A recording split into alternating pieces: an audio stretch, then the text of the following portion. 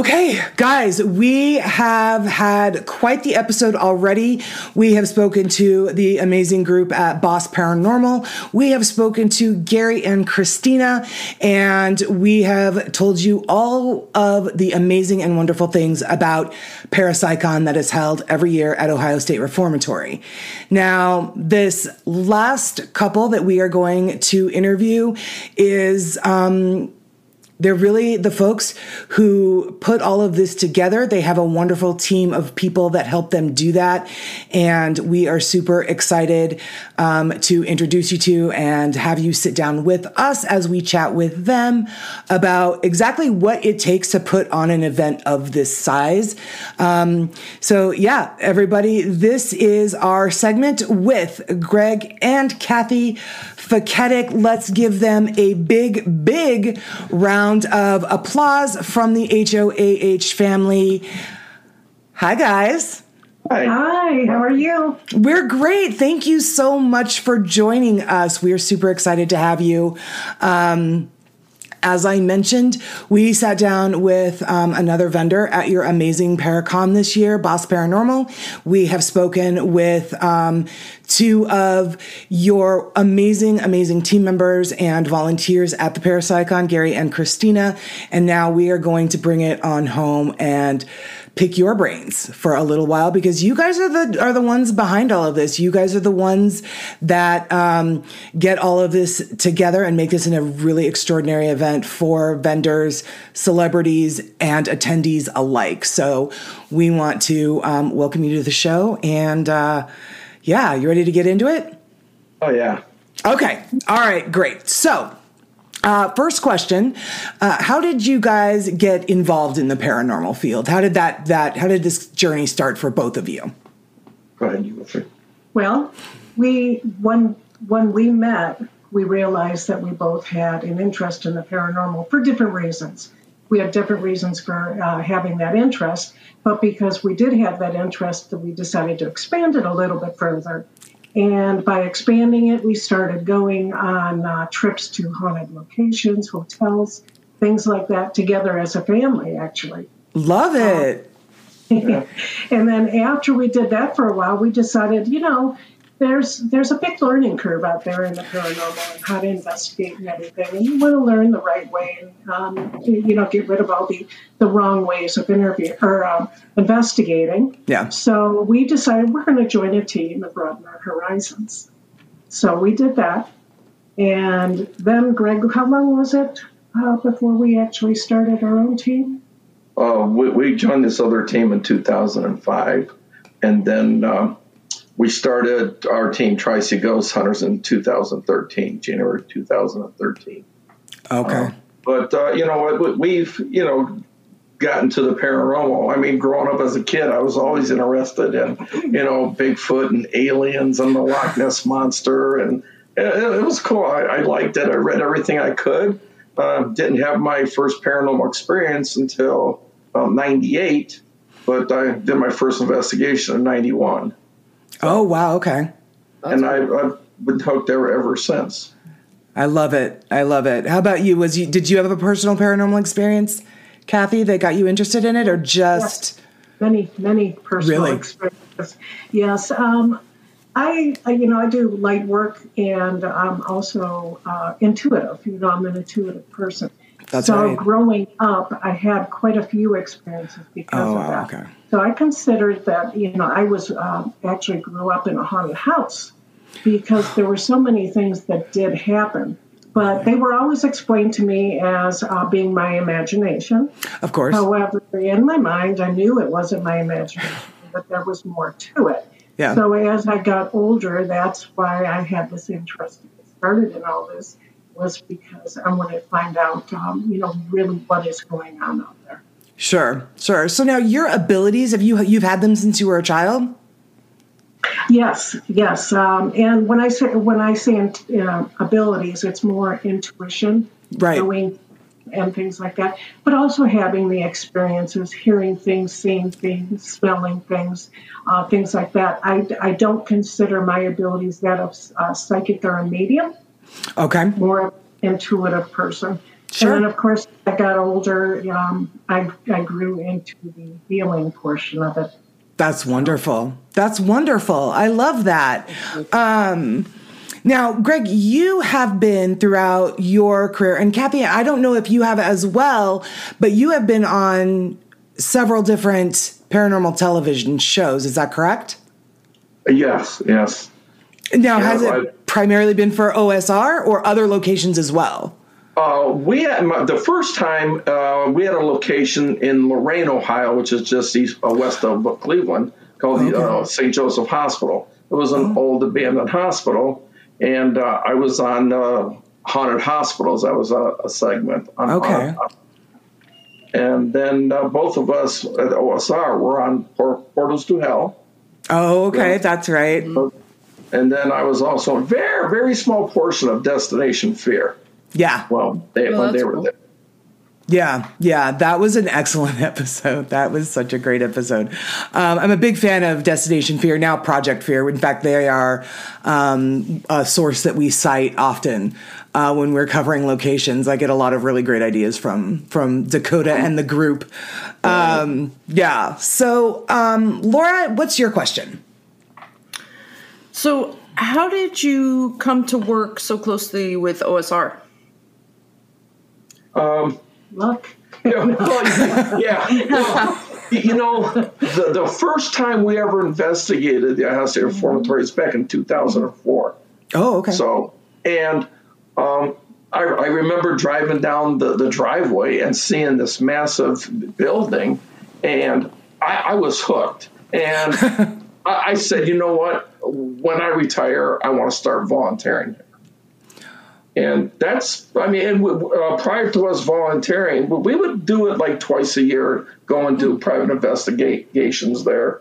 And then I retired in 2011 and 2013, and we both became volunteers there. That's wonderful. Now, are you guys, so I know that a lot of locations have their dedicated paranormal team that kind of like runs all of the investigations and is just sort of their main go-to. Is that what you guys do for OSR?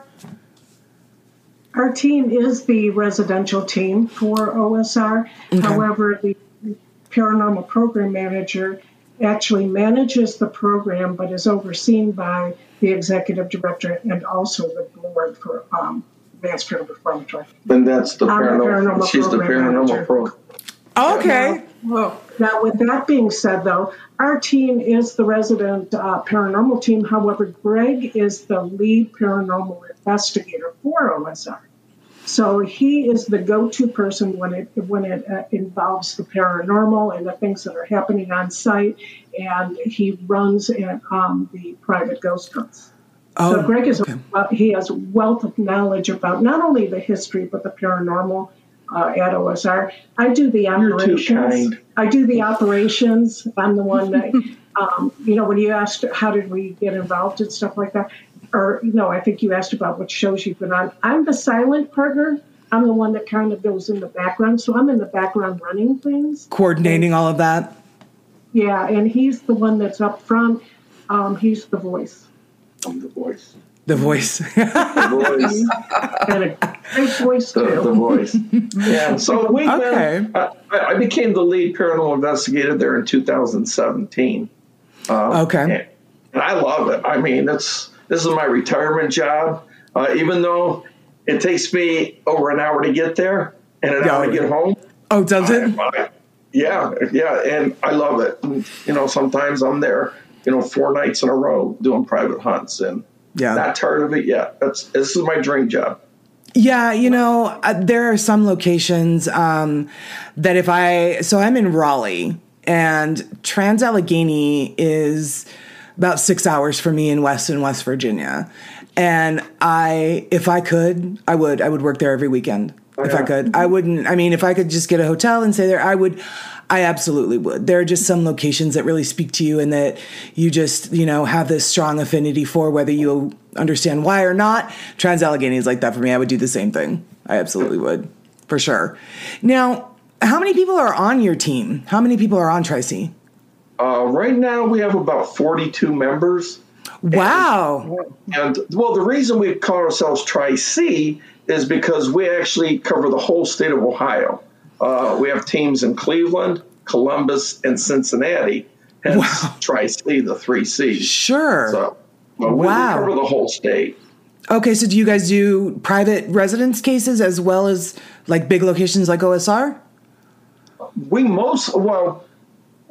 mostly do private investigations. That's why we actually formed our team. Oh, okay. We formed our team not to prove the existence of the paranormal or afterlife. Sure. We formed to help our clients try to figure out what's going on in their homes and to make them feel comfortable and at ease in their homes. Right. A lot of people believe their homes are haunted when it actually isn't. Right. Yeah, for sure. Of course, we've run across those few where they're not haunted, and there are logical reasons. With our team, one of the things that we emphasize with all of our team members is you have to go into a place with a logical mind and rule out the logic before you can actually even think that there's something going on. So in going into these homes where people feel that it's haunted and you find that there's something else that is causing the issues, like the one time there was a gas leak. There was a gas leak in the basement, and it was actually a daycare home. It was creating all these horrible feelings, the paranoia and everything. Yeah. Go into all that. But when we found that, it was a gas leak, we sat there with the client and waited for the gas company to come, and that took a while. But when they did come, it was pretty serious. So we feel as if we did our job at finding out what the problem was, helping them to resolve it, and probably save lives. I was just going to say. Absolutely. Wow. Yeah, we our team had about a year ago had a private residence case where they it was a very similar thing, except that the creepy kind of skin crawly, hair standing up on your arms and the back of your neck experiences were primarily reserved to the master bathroom. And we walked downstairs, and the very first thing we saw was their entire fuse box, electrical box, wires going everywhere were smack dab under the bathroom, and we were like, it's a fear cage immediately. So just like huge EMF. So we were able to and then same thing. They had somebody come out, and then it was an older home, and they were able to get it taken care of. But like you said, it's not always a paranormal situation. Yeah. Most of the time it's not. It's not, right. Our experiences, most time it's not. And then there are the rare occasions where you can't explain what's going on. Right. And that's when you raise the questions, okay, we can't figure out what it is. So paranormal. We try to help them. Yeah. Yeah, for sure. So how many investigations would you say that you've done at Ohio State Reformatory? Oh. Well, when we first started there, we were doing investigations several times a year. But as volunteers, then we started more or less volunteering our time at the investigations. So, but at actual investigations, let's see, I'm thinking, we've been there hundreds and hundreds of times. I bet. Yeah, as far as actual investigations, I would say probably at least 30 to 40. Okay. Just at OSR. And I'm guessing that no two investigations are the same. Oh no. Yeah. No. There's absolutely nothing, and there's a lot of stuff going on. Yes. And you don't even, at OSR, you don't even have to be investigating for stuff to happen, which I've experienced sitting in my break room. I saw that video you put on TikTok where you were like, well, this is new. So, yeah. And we found that out too, just being vendors in the middle of the day. Like nobody's really, we had stuff happen at our booth. I was like, okay, wow, all right. Mm-hmm. Well, and you figure we've been there as volunteers since 2013. Yeah. That's a long time for having experience. So we do have a lot of experiences. Yeah. And that's really saying something, especially since, like you said, no two investigations are the same, and no two, that is a very overwhelming place with just the sheer energy of the spirits that reside there alone. Right. It is just, even walk in is kind of heavy. It is. Yes, it is. Aside from the fact that it's a very opposing facade, right? Like, it's a very, like, there's nothing like turning into that driveway and seeing this building just grow closer and closer. There's just really something unique about that experience. Laura, I think the next question is yours. We're bouncing back and forth. What is there an investigation that stands out the most to you in your recollection over the past decade or so that was just, something different? Yeah. Are you talking personal investigations or specifically with OSR? Specifically with OSR. OSR, yeah. Not any particular investigation. Which one are you talking about? The training one where you were sitting on the third floor. Oh, yeah. Yeah, I've had so many different experiences. I mean, it's like, each time, something happens, either apparition or shadow figure. Now, like I said, I've been investigating since 91. I've never seen shadow figure or apparitions, and I've been all over. We've actually even been to Scotland investigating old castles over there. Oh, that's awesome. But in my whole career, I've seen a total of 4. 3 of them were at OSR, and that's just been since 2019. Oh, wow. And it's crazy, but, sometimes, like I said, you're just walking and stuff's happening. You're not even investigating. Like right now, we always tell people one of our most active areas in the reformatory is the break room, what we call the mini bullpen. And I'll be sitting in there maybe with another volunteer, and the group will be out, and we have crazy stuff going on in there. We'll see shadow figures walking into the bathroom. We'll hear screaming coming from there. Like I said, the one video I posted was the refrigerator door opening and slamming shut at the time. That's crazy, right? And I mean, it's not like this is like a heavy refrigerator door. This isn't just like it's commercial refrigerator. It's not like it's like a mini fridge or anything like that. Right, and it was in there for like 2 years, and nothing. And there's a suction on the door, so it's a little hard opening. Right. And I'm sitting there, I'm by myself, I'm watching TV in the break room. Also, I hear this banging, and I look, and you can actually see the door opening and slamming shut just continuously. I was like, whoa, that's pretty cool. Yeah. Yeah, it's a really remarkable place. So now, we were talking with Boss Paranormal about during the ParaPsyCon this year. This was our very first time doing a convention ever, and it was theirs as well. And it was our very first time, History of a Haunting, at Ohio State. We'd never been there before.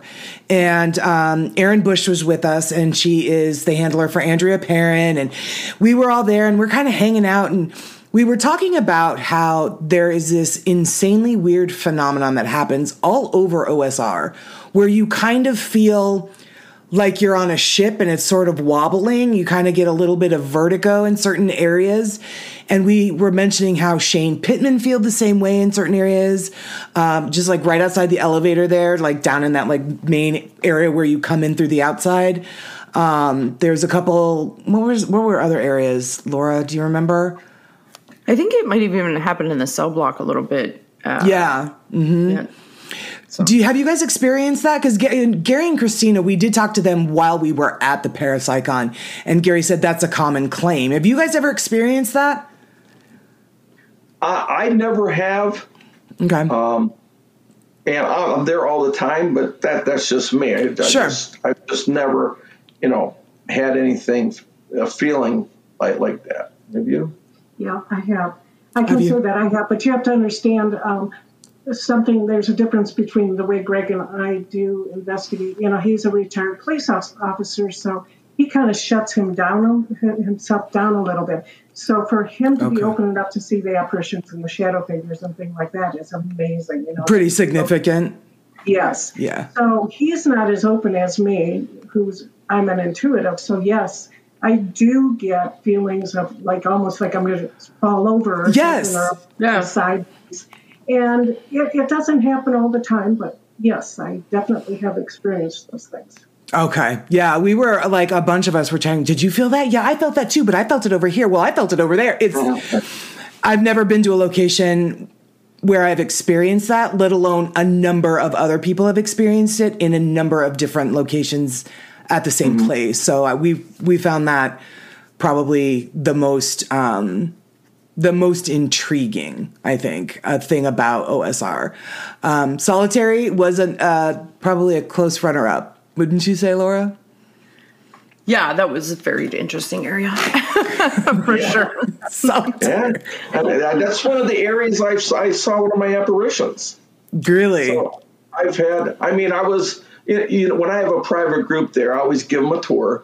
And that's one of the areas we go in. And I've been by this cell hundreds and hundreds of times. And I'm walking by it. I got the group behind me, and I swear there was somebody standing in the cell right there. And I kind of jumped a little. I was like, but I didn't say anything. I was just like, whoa. But the woman behind me, she started crying because she saw it too. Really? And, I'm always skeptical about everything. It's most of the time it was probably my eyes playing tricks on me, but she was behind me and she saw it. So, and I've had a lot of experiences. A lot of people have had a lot of experiences in solitary. Yeah, we did. We captured. So we were down there. I think it was Sunday morning. We got there a little early before the convention opened, and we wanted to take broad daylight. Yeah, 10 o'clock in the morning. We went there. We wanted to take podcast promo pictures around the reformatory. And we took pictures standing in the doorway of a cell down in solitary. And we took a few, multiples.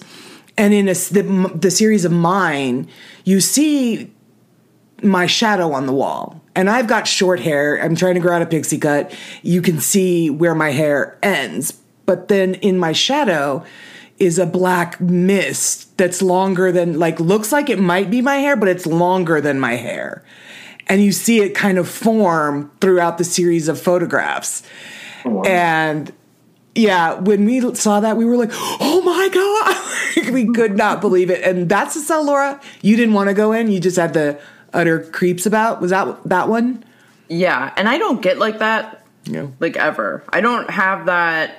I'm more like you, Greg, that I'm not so sensitive or, so usually stuff like that, she'll have all these feelings. And I'm like, I don't get it. I don't know. Is it on video? I didn't see it.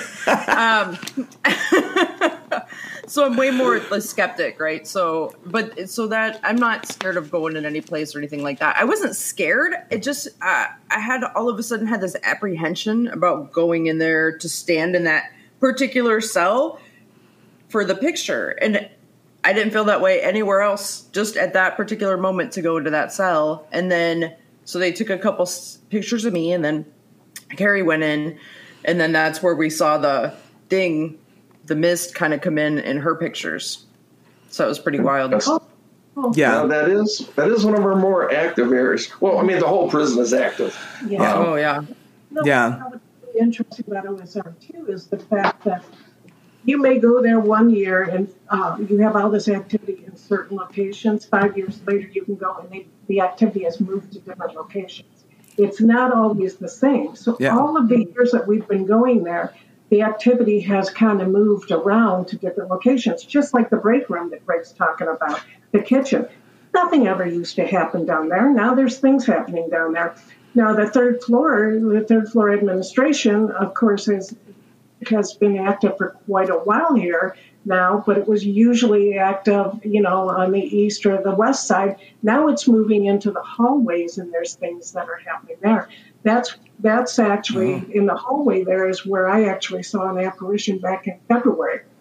Really? I was pushing private ghost hunt tour. And I walked out of the administration area into the hallway, and I was looking out the window when I felt as if somebody was standing next to me. So I turned, and when I turned, I saw about a 6-foot-tall guy, apparition, an actual apparition standing next to me. And of course, I dropped a couple of the not so pleasant words. Because you're what's the word? You're shocked. Mm-hmm. Oh, yeah. You really don't expect to see anybody standing there. So I dropped off on a couple of times. And this apparition actually turned and started to go down on all fours. So he got down on all fours into the hallway. And when he got to the hallway, he turned into a ball of light that was almost like staticky or electrical. And, of course, I'm trying to think logical reasons why all of this is going on. And right. So, I started to follow it down the hallway. And as soon as I turned on my flashlight, it disappeared. Now, interesting is we have security cameras there. Oh. That security camera that should have gotten perfect view of it, which we were really excited, didn't record. It didn't record at all? No. Oh. But the other ones did. The other ones, there's one where you can see her flashlight coming down the hallway where she said that she was following it. You could see her flashlight. And when she come running back into the area that we were in, where I was leading the tour, that camera worked. The only thing that didn't work, everything jived. It's just that camera where it happened did not work. Is this the gray man that we were told about? Okay. Yeah. Yeah, the creeper. Yeah. The creeper. People have seen it getting down on all fours and scurrying down the hallways there. Don't love that area. When I'm there by myself, closing up, that is the one area that creeps me out. Ooh, yeah. Is that area up on the 3rd floor. Growling has been heard up there, and you got the creeper. And the hall's creepy during the daytime, and it's 3 o'clock in the morning. You're walking down that hall. It's like, oh, no. Yeah, that would be. It's a little bit creepy. It's creepy. That would be very unnerving. Sometimes I avoid that hall from by myself. Yeah, we when we did the vendor ghost walk that Friday night before, Gary was our guide in the group that we were in, and he was talking about the gray man and how it started out on all fours, and then it just sort of and it just walked out of this room, and I'm like, why do they have to do that? Like, of all the things, like, if you can walk, if you can be bipedal, why would you be I just can't with that. Well, so let's, I know, right? Let's talk about ParaPsyCon. This, and me and Aaron and Laura and Andrea and Boss Paranormal all agreed this is one of the most well-organized, well-run paranormal conventions we have ever been to. You guys do such a tremendous job. And we've been to other conventions as attendees, but of course, as paranormal investigators, we're kind of trained to just kind of observe and pay attention. But we have never seen a paranormal convention, or any convention for that matter, that is so attentive to their vendors. Laura and I were like, I feel like we're the celebrity table, because everybody kept coming by and like, do you need a coffee? Do you need a water? Can we get you anything? Can we help you with it? We were like, no, we're good. And just really well taken care of. So this is the 4th year. This last May is the 4th year that you guys have done that, correct? Correct. Okay. How did this whole idea come about?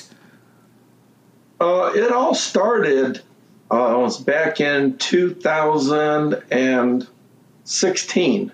Okay. Where one of our team members at the time, her son was killed in an auto accident. Oh, okay.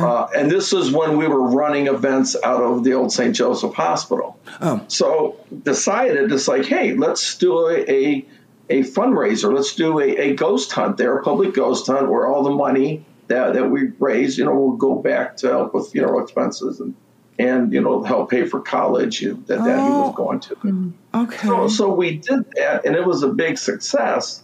And then I remember one day we were driving to the Rhodes Hotel to do a weekend investigation. And I came up with the idea. It's like, hey, that was a success. Why not? Let's do a psychic fair, paranormal fair. We got the hospital, and that's how it all started. Mm-hmm. And we did it 2 years at the hospital, 2017 and 2018. But then we had to shut the hospital down because it was just getting so hazardous inside there. With black mold and everything like this. So we moved it to the Ohio State Reformatory and just changed the name to ParaPsyCon. Wow. Okay. With doing that, too, it's not just that we jumped in both feet into waters that we've never been in before. Both of us have event planning experience. Oh, okay. Good. Yeah, I mean, I couldn't imagine. Yeah. Greg did event planning at the police department.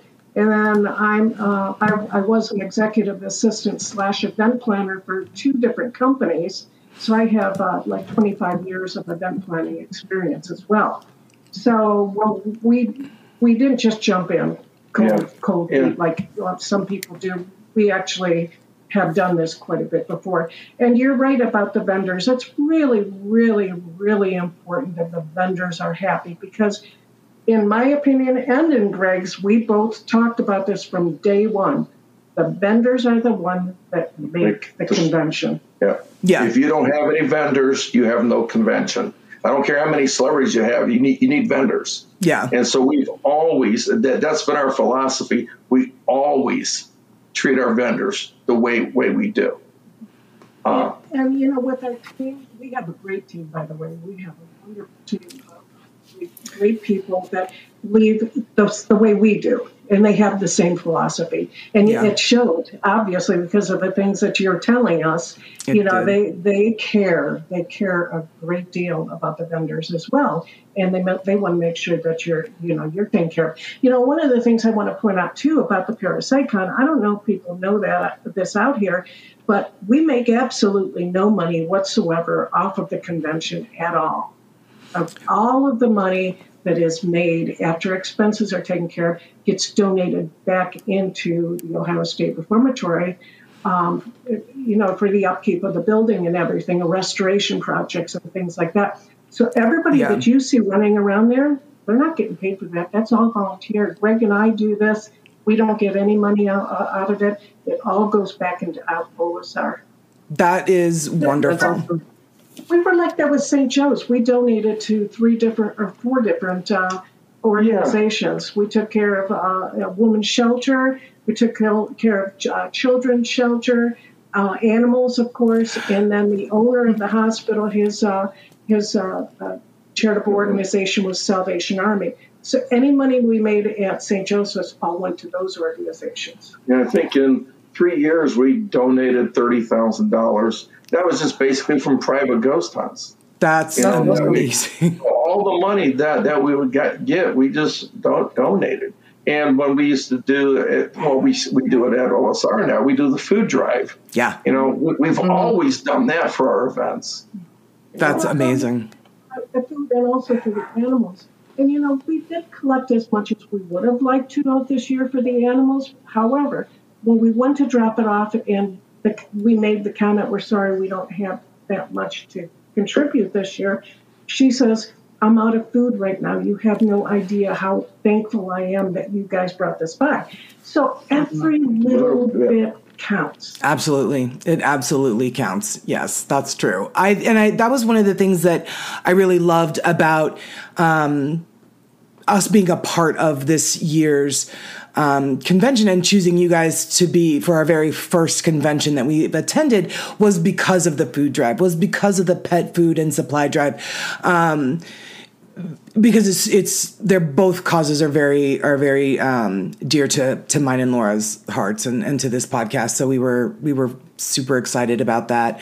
Any way that you can give back to the community, and not just OSR, but to the local community is really important. It's phenomenal. You guys really put on one hell of a convention. Let me tell you. We had the best time. I don't think I have stopped talking about it. And I have to say, your volunteers they're all just so kind and just amazing, kind of like what we talked about. Not just taking care of us, but I just saw the care that they took with, the attendees, everybody, just very kind, very nice, very thoughtful, always just on point, always kind of, trying to help people out the whole time. So they worked their butts off, and it really shows. They do. They do, and it's their convention too.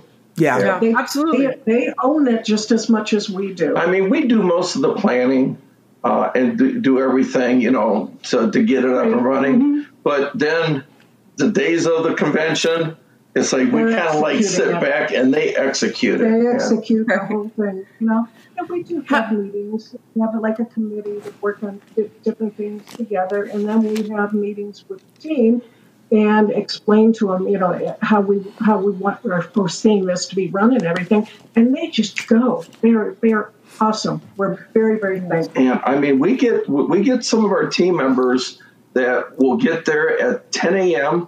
like Friday, mm-hmm. and they will be there working until 8 p.m. Sunday night. And like Saturday's a long day. Yeah. I mean, we'll get there at 7 a.m. and we won't get out of there till 3 a.m. Sunday morning. Yeah, because Saturday's the celebrity ghost hunt, isn't it? Mm-hmm. Yes. Yeah. Yeah, we were talking to some of the volunteers Saturday afternoon, and they were like, oh, we're doing the celebrity ghost hunt. And we're like, oh, we have to hear all about it tomorrow. Tell us everything. And in the morning, because like I said, we got there early on Sunday, and then there they were coming back in. And I was like, you guys have had to have gotten like 3 hours of sleep. Troopers. Totally. It's a long weekend, but it's worth it. Worth it. Yes. Yeah, it's time well spent and invested and donated, I would imagine, for you guys, yeah. So how long does it take you guys to plan the event? Yeah. Well, we already started planning it for next year.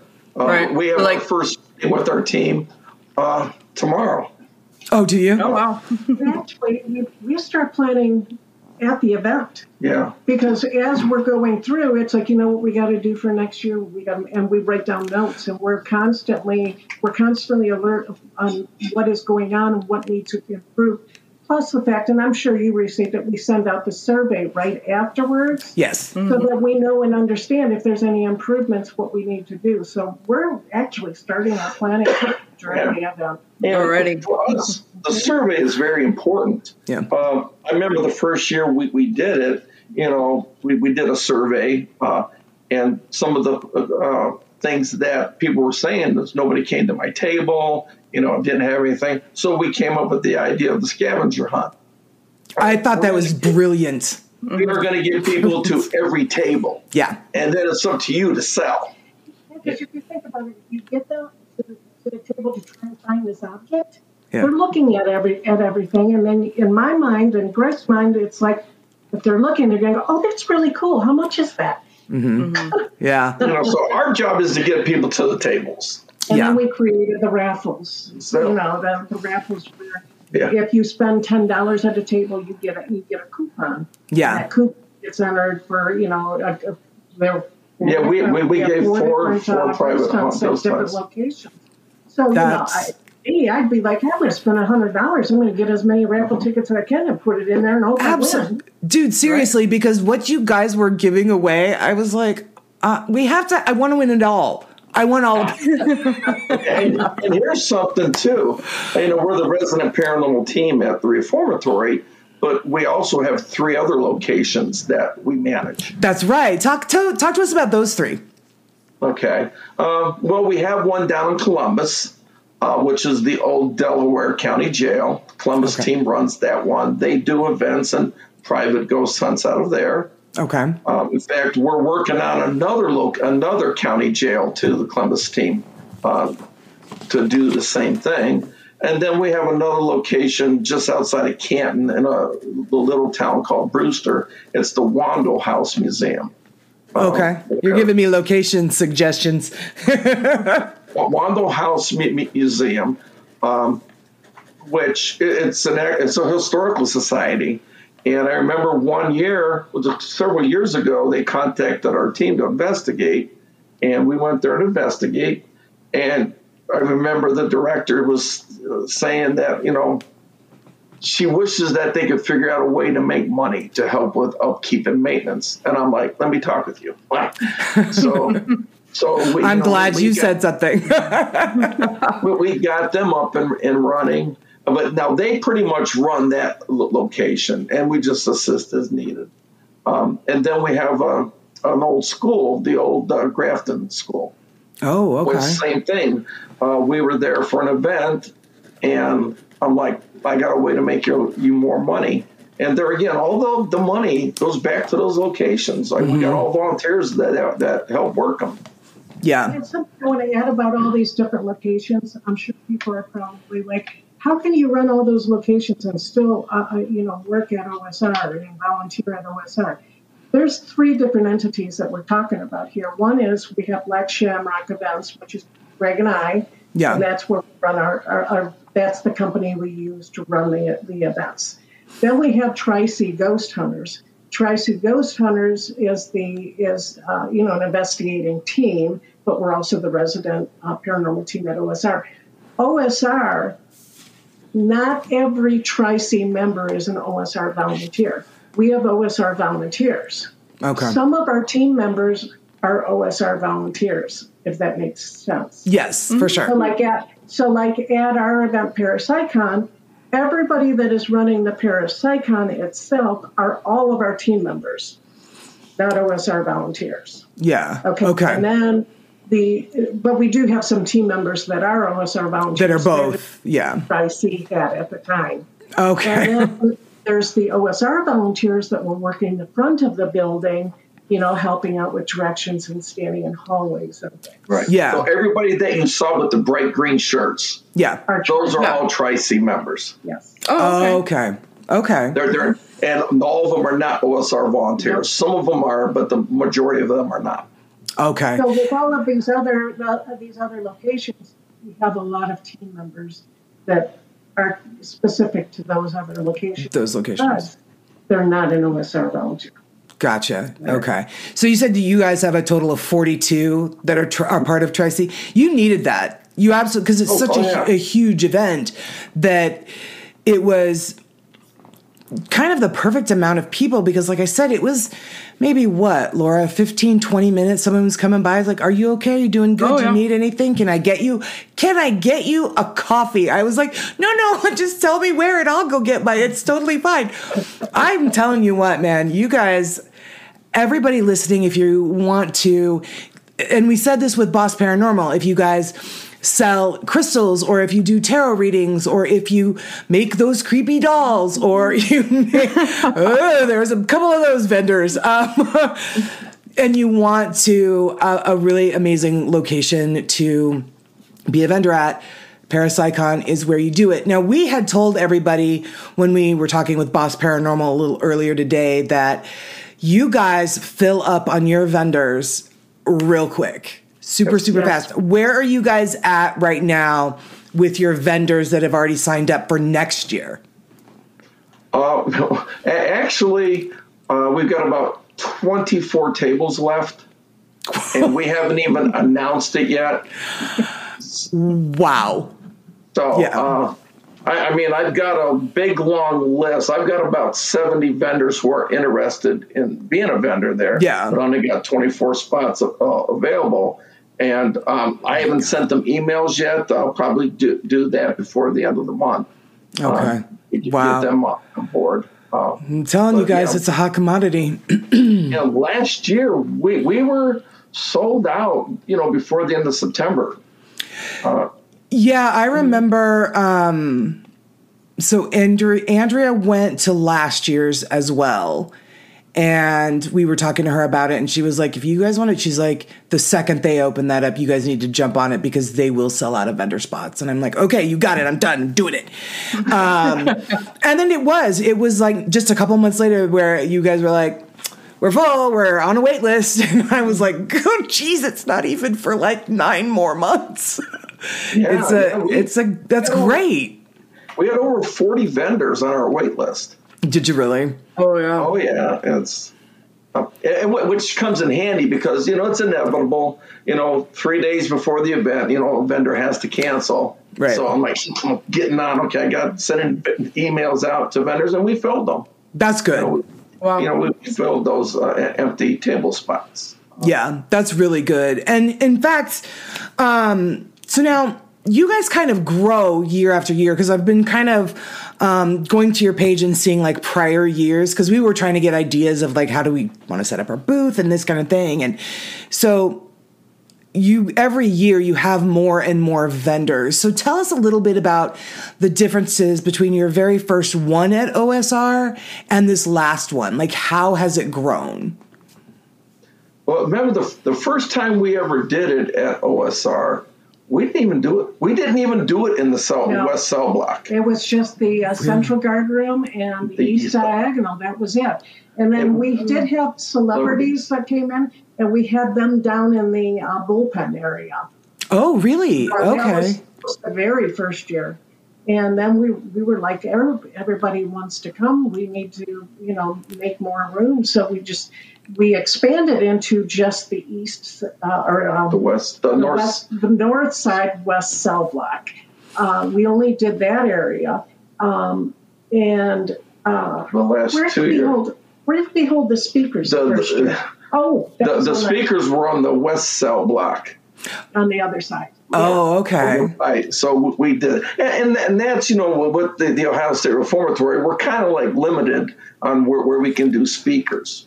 Right. That's why we do it in the West Showers. Which is kind of cool. It is cool. It's a cool spot, yeah.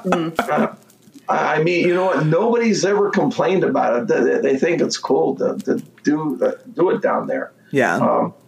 But then the last 2 years, we had to move it, use the whole West Cell Block now. Yeah. Yeah, and some people have asked us, are you going to expand into East Cell Block?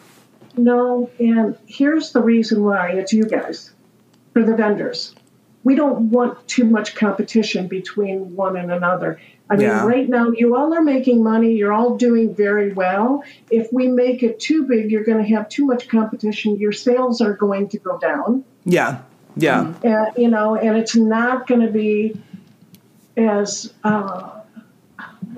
fruitful for you. Yeah, profitable. Profitable, that's it. And the East Cell Block just isn't, it's just not nice. There's pillars, and where the West Cell Block, it's like a lot cleaner, a lot nicer. Yeah. It's got that ambiance about it. Where the East Cell Block is just not conducive to for what we won't want to do. And in addition, we need that space for the celebrity ghost hunt too. Yeah, right. Because we have to close off certain areas during the ghost hunt. Yeah, because we lock up everything. I mean, when we do the celebrity ghost hunt, everything is under lock and key. Nobody can get in there, and we have a police officer on duty that manages it to make sure nobody does get in, because everybody has a lot of product in there. Very expensive stuff. Yeah. And we do secure it. It's luckily the areas that it is in can be secured. So if somebody had like broken items at their vendor booth, the odds are it was probably a spirit at OSR that maybe knocked it over onto the ground or something. We'll have to investigate that. Right? Are you ever going to get to a point, do you think, and like for ParaPsyCon 5, are you going to be adding more vendors, or are you guys going to, because didn't you have like, was it 90 this year? How many? It was like about 90 different vendor tables. Yeah. We are adding just a couple more. Okay. Like I said, we're limited to space. It's not like it's a big convention center or like a big ballroom at a hotel. And we won't take it outside. No, we won't take it outside. the weather. It's nice and inside. But no, I think this past year's probably as big as it's going to get as far as vendors. We may be adding some more celebrities for ParaPsyCon 5 for next year. Cool. Oh, that's cool.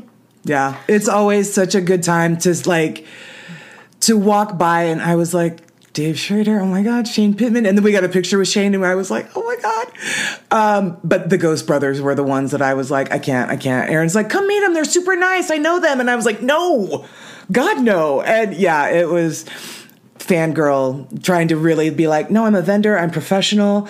And then be like, there's Joanne. Oh my God. Like I'll tell you what, it's a really fun time. I really had the best experience there. So Laura, what are you most proud of as far as the event goes? I'm proud.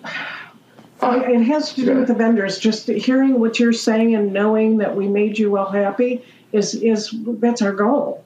So hearing things like that you all were happy, and yeah, that's it. That's what I'm most proud of. I like when vendors will sell out on all their products. Yes. Yeah. And we have had that. We have had vendors say, I sold out everything. Yeah. I mean, I've never sold out of everything before in an event. Really? Wow, that's so cool.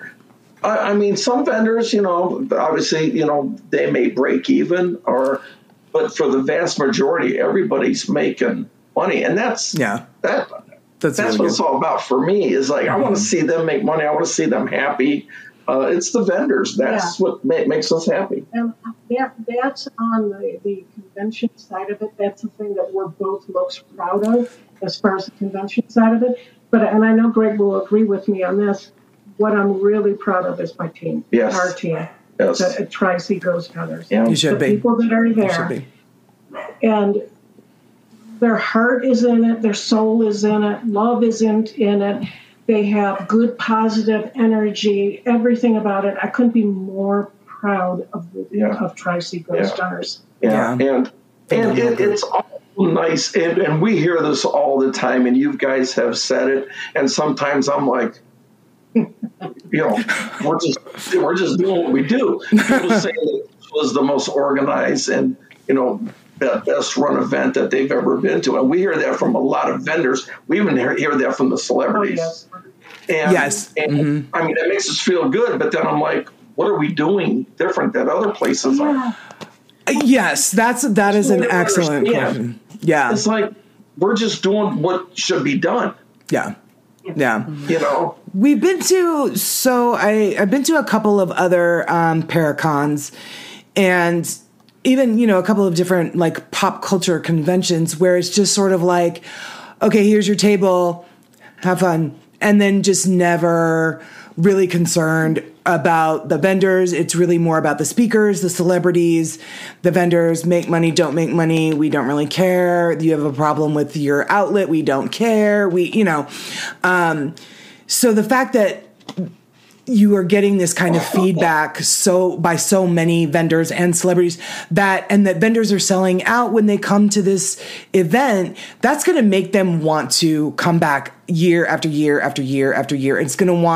They're going to refer their other friends that may want to come back and just get you guys more and more and more exposure and more, raise more food for the food pantry, bring in more supplies for the pets. So along that line, why is it important to shine a light, metaphorically speaking, on the paranormal at OSR? Why is it important?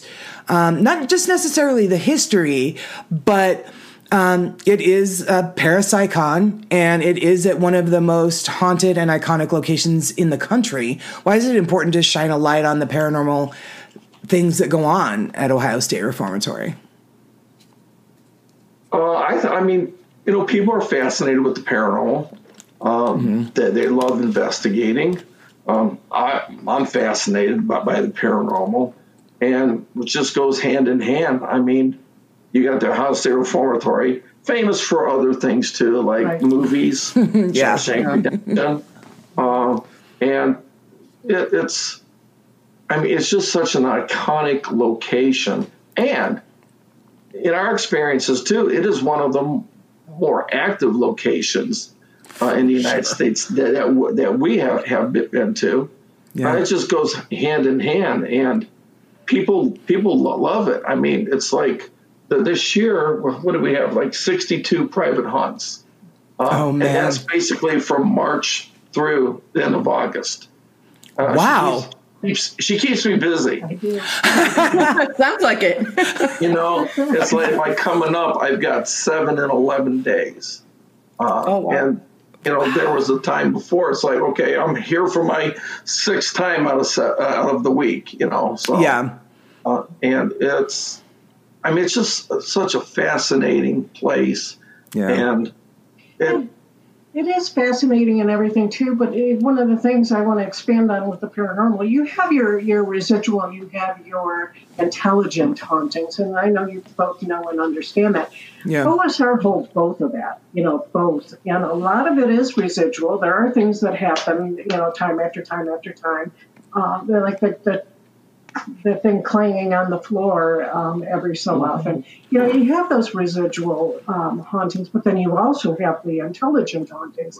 And it's the intelligent hauntings that really make the paranormal so interesting. They're like the apparition I saw on the 3rd floor, like the apparition he saw in solitary confinement, the door opening and closing continuously 8 times. Those are all that was not residual. No, those are all that was not residual, because I'm sure that refrigerator wasn't there. No, that's what I'm saying. Those are the intelligent ones, the ones that answer your question. Yeah, right. The library. Yeah, Yeah. And then obviously too, all the money from all those events too goes back to the Reformatory for its its restoration. They're restoring and a lot of locations in there. Yes, and it's so huge. We first started. Really? Those tiny. Oh my gosh. Oh yeah, it's amazing the work that has been done, and it's not cheap. It is not cheap to do the restoration. I think one of the windows down in the cell blocks, I think that was like $50,000. $15,000, but that was for one window. 10 years ago, something like that. Oh my God! Could you imagine? More. So the restoration there has been amazing, and watching the progress, it's phenomenal how much they can bring it back to life. Yeah.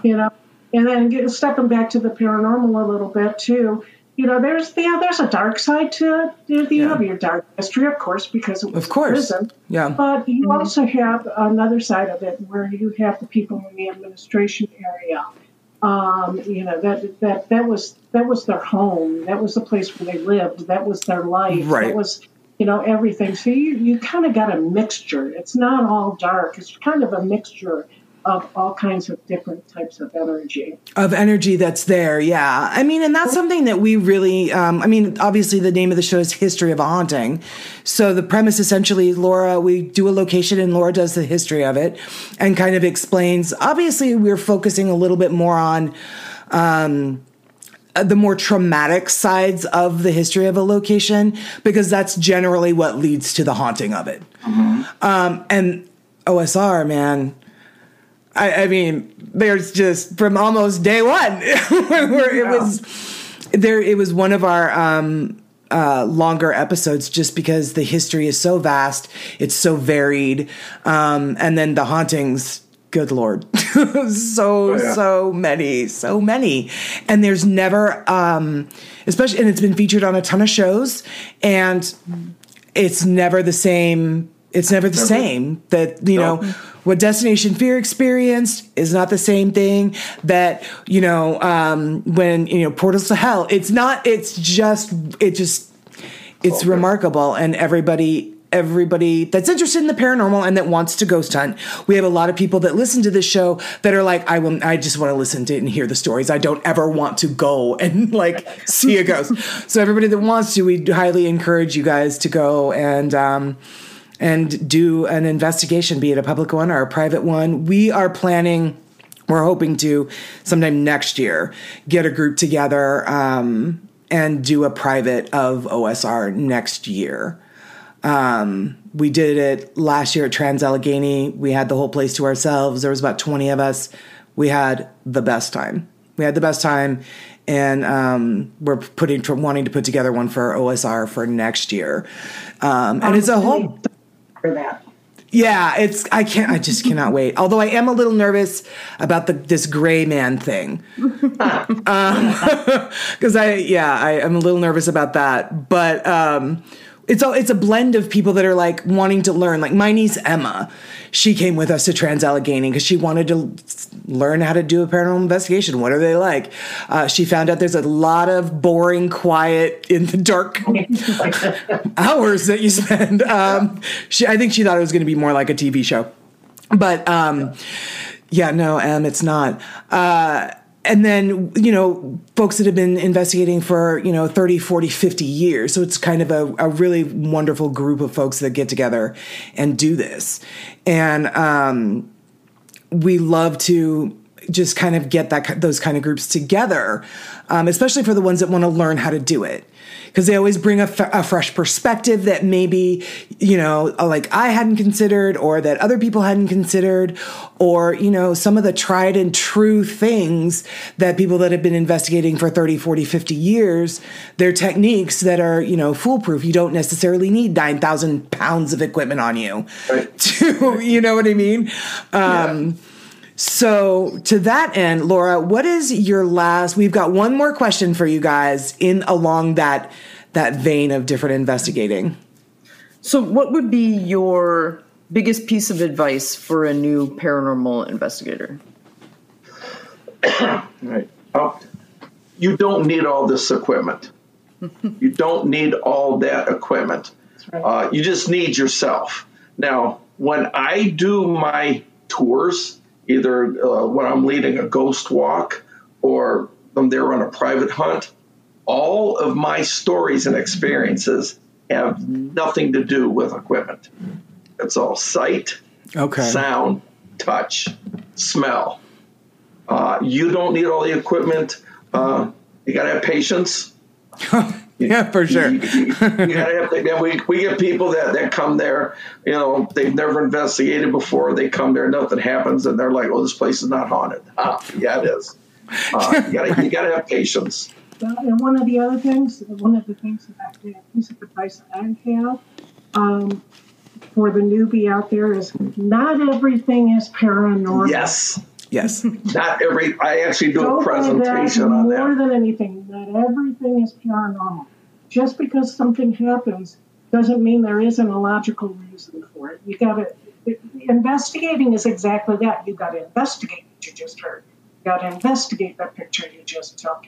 You got to investigate. Yeah. That's part of paranormal investigating. Yeah, for sure. Laura, we brought Laura on the show because she's our resident skeptic. The show used to be hosted by me and my friend Archie. We brought Laura on as our resident skeptic. I'm a total full-on believer, and I'm like, you know what? Laura's perspective is going to be really cool. I like it. Then we started inviting her to go on investigations, and we did Old Hospital on College Hill, and it was just me and her and our two other friends, and she heard we were doing a Facebook Live, and she heard an oxygen tank, an oxygen machine, the ventilators. And we were doing a Facebook Live, and she goes, "Do you hear that?" And I was like, too busy talking to the audience on Facebook Live. And I was like, "Hang on, guys." And I was like, "What?" And she goes, "Listen." And then I heard it. This girl, it was in July, we went there, in West Virginia. So muggy, so hot, and it had been storming that night. It was miserable. This girl is going in and out of rooms, looking for the source, and I'm like, I'm just going to sit down. I know what it was. We're going to let you go and invest, because they had no power to the building on the upper floors where we were. They had machines, hospital machines, but none of them were plugged in, and there was on this particular floor, there was no broken windows. And she's like, I'm going to find the source of this. And I was like, all right, let me know what you find. I'm just going to sit here and not die of a heat stroke. She was bound and determined. I went back later to go. I was like, let me go back and see if I could reproduce the result, right? So, and I didn't hear it again, but I didn't hear anything else either. So, and it's like, what you're hearing, and again, like you said, that's not something that always gets caught on the equipment, and then obviously the different classes of the EVPs, but that was the first time I ever had any like experience like that. That kind of gave her pause. Yeah. Yeah. That's like, cool. Oh, maybe there is something to this. Yeah. I mean, regardless of what your beliefs are, like I said, I'm skeptic. Everything for me, when it happens, has a logical explanation. You just have to find it. Yeah. But there's things that you cannot explain. I'm not saying it's proof of an afterlife. We don't know. It's just something that has happened. Like the shadow figure. His first thought was, oh, it was my eyes playing tricks. But then it's like, no, that wasn't. I saw the guy walk up the steps and down the hallway. So how do you explain that? What could it be? You try to figure it out. When you can't figure it out, you're like, I don't know what it was. Right. Yeah, exactly. Mm-hmm. And I mean, oh man, Ohio State Reformatory, guys, if you haven't been, you must go. Even for a history tour, even for the Shawshank Redemption tour. Yeah. That is such a neat tour. That is such a neat section of the building. We're huge fans of that movie, my family and I. And so I was telling my mom, we watched the movie after we came back from ParaPsyCon, and I was like, look, okay. And then, okay. And I was in that room. And now if you look, my mom was like, could I just watch the movie? Like, could you not? Could you not right now? I'm like, yeah, I guess. I mean, but I kind of like was standing in that very room. Mom, doesn't that matter? She's like, no, not really. Yeah. So it just, even if you guys do that to her, it's really, really amazing. And like I said, there's just something about turning down that driveway and seeing that building and watching it grow larger the closer you get to it. There's really something magnificent about it. So we want everybody to go and check it out. And we absolutely want everybody to go to ParaPsyCon 5 next year. Now, is it going to be the same weekend, guys? It is. It's always the third weekend in May. Third weekend in May. All right.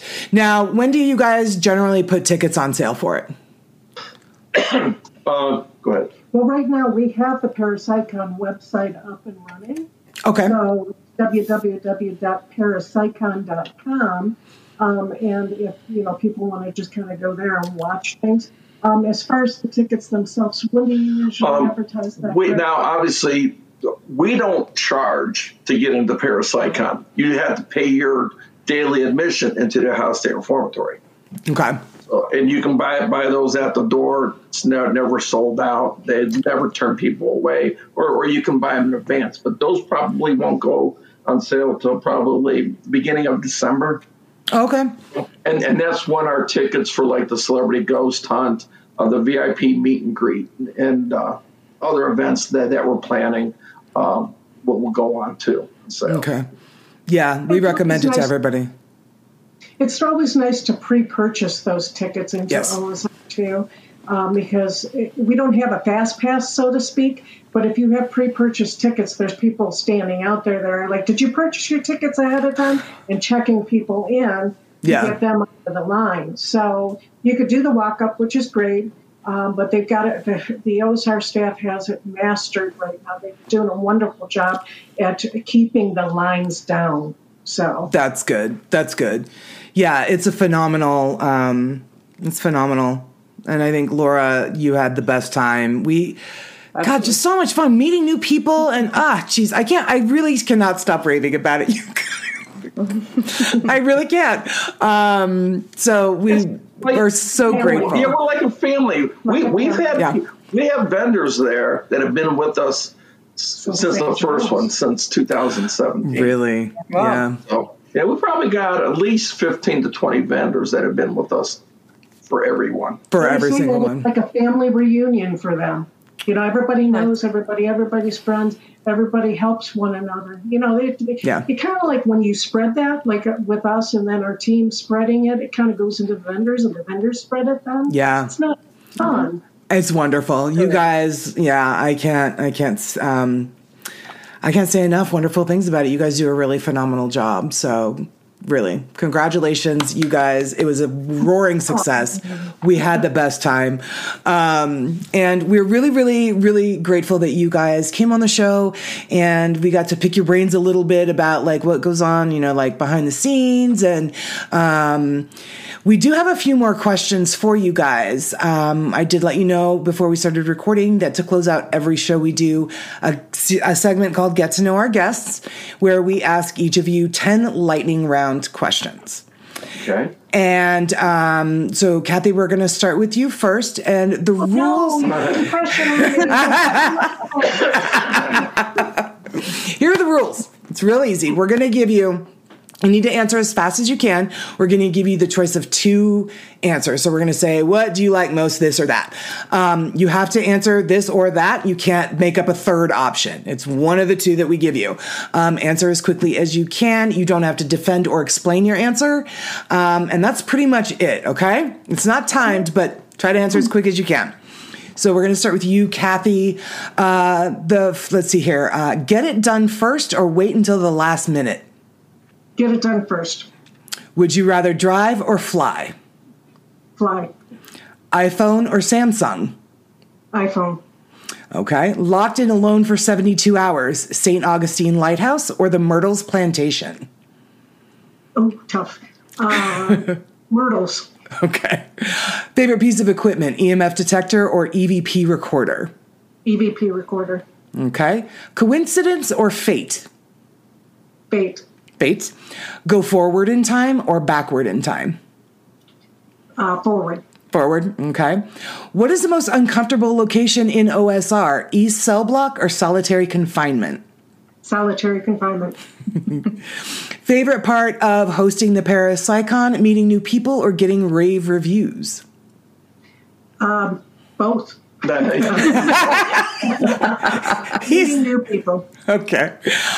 Coolest cryptid, Mothman or the Loch Ness Monster? Loch Ness Monster. Okay. All right. That's it. See, that wasn't hard. No, not at all. Easy peasy. Super easy. Super easy. You passed. We've actually cruised on Loch Ness. The minute when you said that, I was like, yay. I couldn't remember which one of you had that question. And I'm like, oh, we asked them about Nessie. And the Myrtles and the Lighthouse, we've been to both. Yeah. And she's investigated both. Have you really? I've been to the Myrtles. We haven't been to St. Augustine yet. Erin keeps wanting us to go down there to visit her. But it's just, a matter of Laura and I trying to find like the best time to go. Time and money. Well, and find the best pile of cash to pay for it. So, all right. Greg, are you ready? Yeah, okay. Okay, here we go. Have more time or have more money? Have more time. Okay. Work on a puzzle or play a game? Play a game. Okay. Are you an introvert or an extrovert? Let's say extrovert. Okay. Most uncomfortable location in OSR, the attic or the chair room? Attic. Oh, yeah, for sure. Better piece of investigative equipment, SLS camera or light up toys? Well, one's out. Yeah, one's out. I got to go and light up toys. Okay. Learn by watching or learn by doing? Learn by doing. Okay. Biggest fear in an investigation, being scratched or being shoved? I've been shoved. That wasn't scary. I would say scratched. Scratched. Okay. Locked in alone for 72 hours, the Stanley Hotel or the Lizzie Borden Bed and Breakfast? Stanley. And what are you most proud of? Putting on a successful Paracon or the exposure it brings to OSR and the relative causes? Oh, exposure to OSR. Okay. And lastly, this is an open-ended question, and there's only one, and you're the one that gets it. What is the best paranormal podcast ever? You guys. Yay! It's a trick question. So far, nobody has said another podcast, and if somebody does, I'm going to be like, I don't know what to do. I can't believe it. So thank you guys so much for being here with us. We certainly appreciate you. Now, where can folks find you? Do you, as far as like on social media, do you guys have your team have a page? Black Shamrock have a page? Like, where can folks find you if they want to follow any like videos that you put out or anything like that? Okay, we do for Tri-C Ghost Hunters. We have a website. It's tcghohio.com. Okay. Excuse me, .org. Okay. And we also have a Facebook page. Just put in Tri-C Ghost Hunters. ParaPsyCon, we have a Facebook page. Just put in ParaPsyCon. Website is parapsycon.com. And that's it for us. Mm-hmm. We got our own personal sites too. I've written 2 books, so I have a site for that. Okay, what's that site? Oh, that is, well, what is that site? It's a Wix site. You just type in my name and it'll come up. Okay. It'll be like Wix, Greg Feketik, Wix.author or something. Oh, okay. One of those big long ones. Yeah, and you've got a couple sites. Yeah, too. I have a couple of sites too. I make handmade soaps, homemade soaps. So it's Kathy's Bath Craze, but craze is with a K. So it's www.kathysbathcraze.com. And then I also do holistic healing. I'm Reiki master, mountain magic, and shaman practitioner. Wow, and great. Put in Serenity Reiki by Kathy, and Kathy's with a K, and I will come up. Okay, great. I love it. Wonderful. So that's it, guys. Thank you so much for joining us as we talk to these 3 amazing groups. We had the best time. We wanted to do a recap of ParaPsyCon. We've been promising you guys a show, just letting you know what it was like, what we did, the fun we had, who we met, and this was it. So thank you so much for tuning in. Now, as always, Laura, why don't you let the peeps know where they can follow us, should they choose to do so? You can follow us on Instagram, Facebook, and TikTok at HoaH Podcast. And then we also have our 2 social media pages that you can follow us on is on the TikTok. And these are our official social media sites. Individual ones, yep. At HoaH Carrie and at HoaH co-host Laura. All right. Wonderful. Well, again, guys, thank you so much for joining us. We're very, very grateful. We had a really wonderful time with you guys. And we'll see you next year. Looking forward to it. All right, guys. We'll see you next week. Bye. Bye. Bye-bye.